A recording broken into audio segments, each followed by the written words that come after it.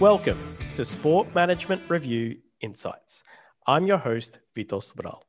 Today, we're going to discuss a topic that has been receiving more attention recently, the increasing attempts for sport organizations to connect with LGBTQ plus fans. We have the perfect guest to enlighten us on this topic. She's published widely in the area of diversity in sport and inclusion, as well as strategic diversity management in sport organizations. She's Associate Department Chair and Associate Professor of Sport Management at University of Massachusetts Amherst. It's Nicole Melton. Welcome, Nicole. Thank you. Thank you for having me. Thanks for joining us from that side of town. I know you've had some trouble with weather and obviously other things at the moment happening around there. So it's really great to have you on. Yeah, happy to be here and to talk a little bit more about how we can make sport more inclusive for our LGBTQ plus fans. Nicole recently published Examining Sport Marketing Through a Rainbow Lens. And Nicole, I have to admit, when I first saw the article, I thought, oh, how dumb am I? I've never considered this before. I've worked at a sport organization and it was never even mentioned. We never thought of it. It's like, this is a market. How does your research help us understand this and potentially help sport organizations understand this whole area? First of all, I don't think that is uncommon to think about like the traditional fan bases that we typically target. And to not always spend as much time thinking about our different diverse groups that we might be able to market to. And just as we've seen with over the years, particularly in the last decade, the rise in people that are identifying as LGBTQ+, I think more teams and organizations are seeing this as a viable market that they need to understand how to authentically connect with and make sure that their sports spaces are places where these individuals feel welcomed and supported. And so I think through the paper with the exchange that we did, we really look at what are the conditions under which these sport organizations can make that authentic connection with their fans. And so that it's not just putting a rainbow on something and selling the pride merchandise, but it's consistently connecting with your LGBTQ plus fans in a way that they feel that the organization does care about them. And this is a place where they can find belonging. We had a discussion about female fans, and I guess that's pinkify. So I guess this would be rainbowify. That's right. A weird term. But why did you feel it was important to research LGBTQ plus sport fans? A couple of reasons. First, just my personal background. It resonated with me, the topic. And then also, I view sport as this wonderful place for people to connect with, to watch something that they love. And it's just part of our social fabric, regardless of where you live. Sport typically has this important part in our life. And I want to make sure that sport and our sport organizations and our teams are recognizing people from all walks of life, including our LGBTQ plus fans. And, you know, with the Out in the Fields research that came out a few years ago in 2015, where it showed that the stands were not a safe space for our LGBTQ plus individuals, we need to communicate with teams and say, what do we need to do differently so that everybody does feel included? And that was kind of the main push and the motivation to engage in this type of research. I think when you research something that can be quite personal, that can be quite tricky as well. Can't it? How do you go about something that you're close to as well? I think that's a great question, first of all, because you want to be objective. But also I do think it gives me like the added passion that I need to continue to do this work, because I do see it more than just, publications are great. We love publications in our field. But I see it more as what do we need to research? What do we need to examine to help these teams and organizations so that we do make a social difference in the world so that people do feel included. And I think having the personal background that I have, it keeps me motivated to do the work and to figure out ways to communicate the message so that not only the people that want to hear the message respond favorably to it, but people that might be hesitant or there might be some resistance to it, how do we get them on board as well? You know, we have this idea that sport is all inclusive, sport the panacea of all society's ills. But when you were researching this, I think early research, they were looking to determine if the LGBTQ plus market was in fact even a target market segment. To me, that was just extraordinary. Like I just went, wow.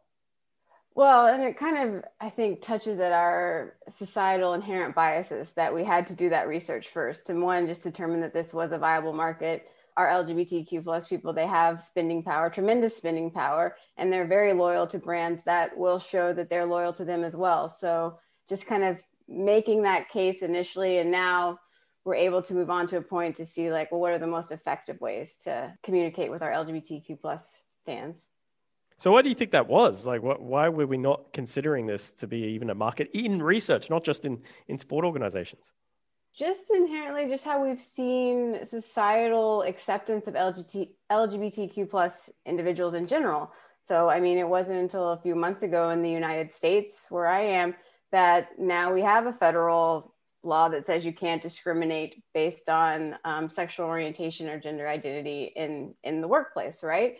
So just the evolution of those laws and regulations that we've seen, I think that's one reason.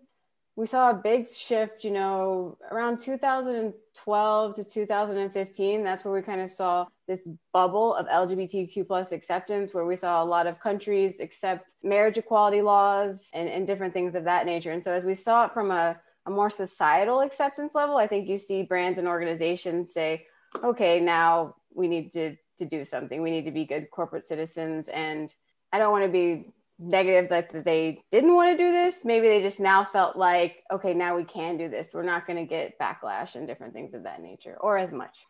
Well, you think that they would probably take that into consideration when we research these brands. That's what happens. Well, and I will add too, like the youth, they are tremendous. They are pushing for this. They are demanding that brands speak to this notion of equality and inclusion for all. And that's really been the change I think I've seen, is just as how purpose-driven our Gen Z millennial fans are, that they want brands to engage in these conversations. And in the research, you take a couple of different theoretical approaches. What were they, and why was that important?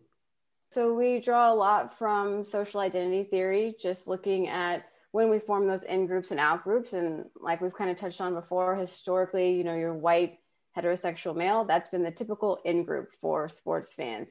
And how do we make these other social identity groups feel more included? And so we draw a lot on theoretical tenets of just inclusion, on feeling that sense of belonging, and also feeling that you're valued for who you are and that you can be yourself in that space. And so for brands to kind of communicate that they do want, they are a place where all identities can feel belonging and acceptance in their spaces. Then we draw a lot from signaling theory, and what are those communications that organizations are putting out that really resonate with people that traditionally have an underrepresented or stigmatized identity. Two really interesting theories there, I guess, just for the non-academics: the social identity theory, the belongingness, identifying with a social group. But signaling theory, I guess, may not be, even for some academics like me, may not be as well known. Can you explain a bit more about signaling theory and why that's important in this context? Signaling theory, the main basis of it is just that we make a lot of decisions and we don't have the whole picture. We don't have all the information available to us. And particularly if we're fans, we don't know the ins and outs of an organization. So for the organization to really communicate that they do value LGBTQ plus inclusion and acceptance, they need to do certain activities, marketing communications that can signal to fans what they're about. And then as fans, we can interpret those things and make the decision of, is that authentic? Is it not? And make decisions on, are we going to go to that Pride night? Are we going to purchase that merchandise and different things of that nature?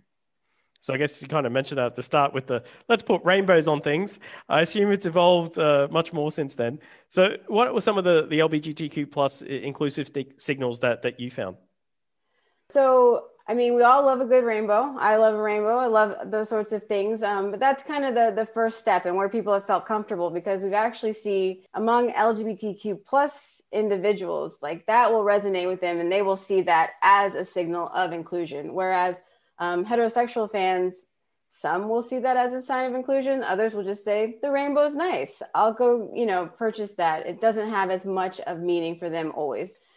Versus more, when we look at what are the things that they're doing, what are the policies in place that they have within their organization? Like, do they have an anti-discrimination policy for gay, lesbian, bisexual, transgender individuals? Do they have, like, in the terminology of their parental leave, are they using very heteronormative terms to do that? Are they being more inclusive in that regard?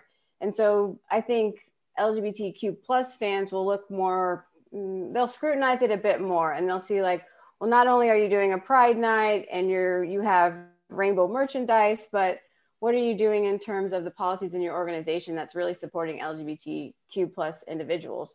And then also, are they supporting different nonprofits within their community that speak to LGBTQ plus inclusion as well? So the combination of all those things and the statements that come out from leaders in the organization create this synergistic effect that will resonate with LGBTQ plus fans. Did you come across any example where you thought that organization did a good job there? That was signaling that was really effective.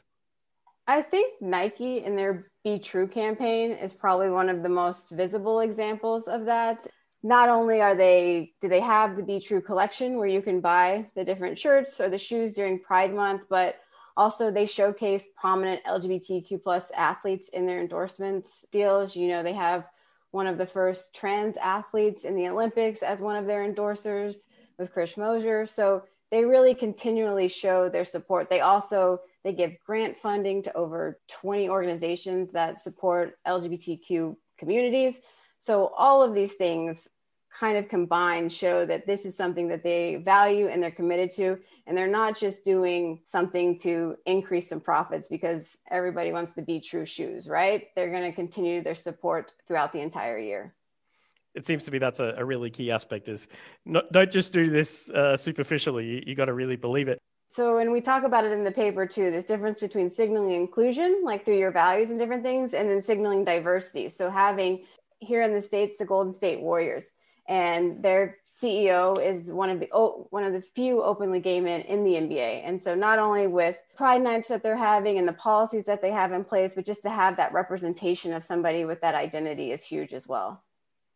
You also talk about micro level and meso level factors. So micro level, let's start with that. That's easily understood. That's the small level factors. What were some of those that you found? So at the micro level, we're just talking about the individual level there. And that's where we look at, you know, if you have a stigmatized identity generally, like lesbian, gay, bisexual, trans, a lot of times these, like we've talked about, these signals are going to resonate more for you. Versus if you have a heterosexual identity, right? That's not to say that it's not going to resonate always with our heterosexual fans, particularly if they're allies of the LGBTQ plus movement, then these things will resonate as well. So that's kind of like one of the examples at the individual level. Also just how that individual perception of how authentic this is or not will also influence it as well. And then you have the meso level, which I guess means middle. So don't be put off by meso. It just kind of means in middle level factor in between micro and oh geez, I can't even get it now. Macro. You talked about heterosexist marketing practices. Now that's again a scary word, puts people off. What does that mean, and how does that work in this context? So the meso level, we're just looking at what the organization does, right? And so a lot of times when we talk about heterosexist marketing practices, what we've seen in the literature is just call it like the heterosexy, how they've marketed women, where we've really tried to emphasize their beauty, their femininity, those sorts of things versus their athleticism. And that's kind of been the gold standard in marketing women's sports, is like doing that and turning away from athletes that don't conform to those ideals. And so that's what we've historically seen. And that hasn't always been like the whole sex sales. That hasn't been as effective as they think it is. Really, it's not effective.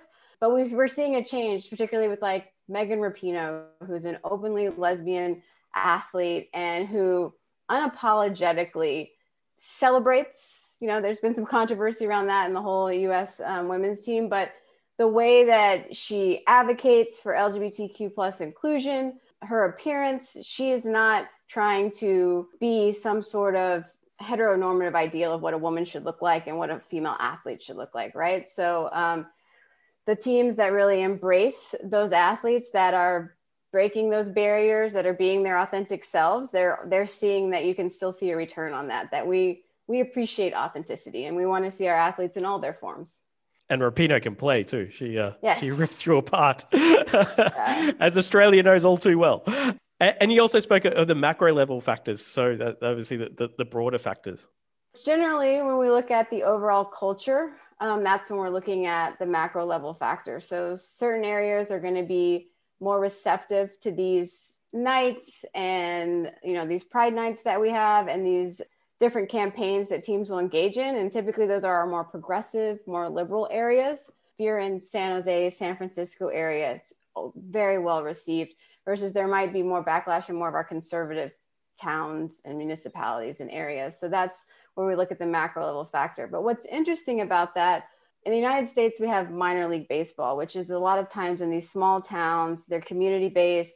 They usually market on bringing the whole family in and those sorts of things. But recent research has also shown that the Pride Nights have been particularly well received in those communities as well, because it's signaling to those LGBTQ plus individuals that the team cares and they're coming out more so than ever before. It's just kind of an interesting thing to consider, the context that the team is situated within. Yeah, I guess it breaks some stereotypes that we think of as small towns as well, and those markets. And you also looked at the experiences of LGBTQ plus fans. I find this fascinating. What did you find in these, and what were the stories that really stood out? What we found is that when fans feel accepted and they feel included, it can be this wonderful community type of experience that they have, to where particularly studies have shown that in the WNBA, where women who identify as queer or lesbian, they find a safe haven within this space, the spectator space. So kind of counter to what the Out in the Fields study found in 2015, where it wasn't a safe space.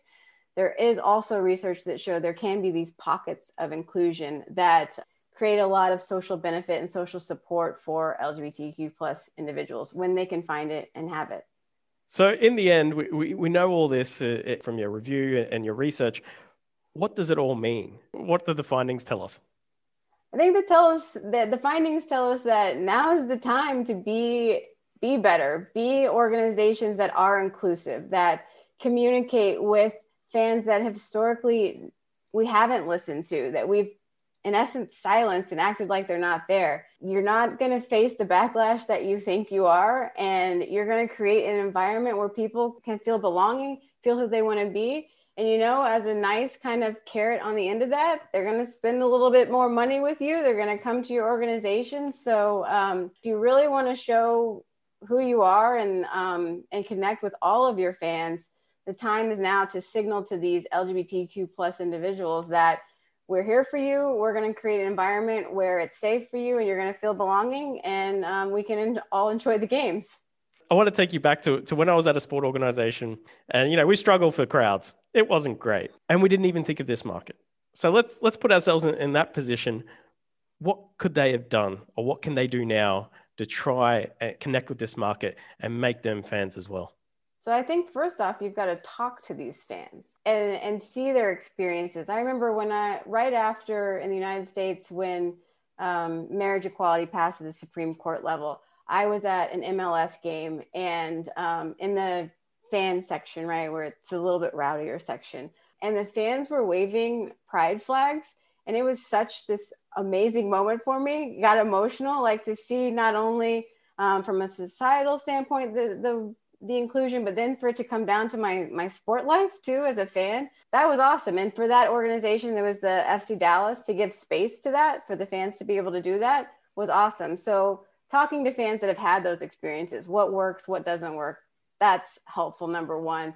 Having your employees who identify as LGBTQ plus, listening to their experiences and voices as well, I think is great. I know with different organizations we've worked with, the season ticket holders, they're excited to finally hear that the organization cares what they have to say about these issues, because it's not like your LGBTQ fans aren't there.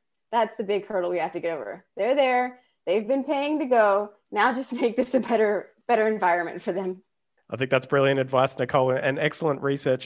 And hopefully we can make this a much more inclusive environment for everyone going to sport events. Because it is wonderful. Everybody loves sport. Let's just make it wonderful for all of our fans. Couldn't agree more. Thanks so much, Nicole. Yeah, thanks. And thanks for listening to Sport Management Review Insights. Please head to the Sport Management Review website to check out all the latest research being published, including the article discussed in this episode, Examining Sport Marketing Through a Rainbow Lens. That's it for this episode, but take a look. There's plenty more that you can download to your podcast player. Until then, it's bye for now.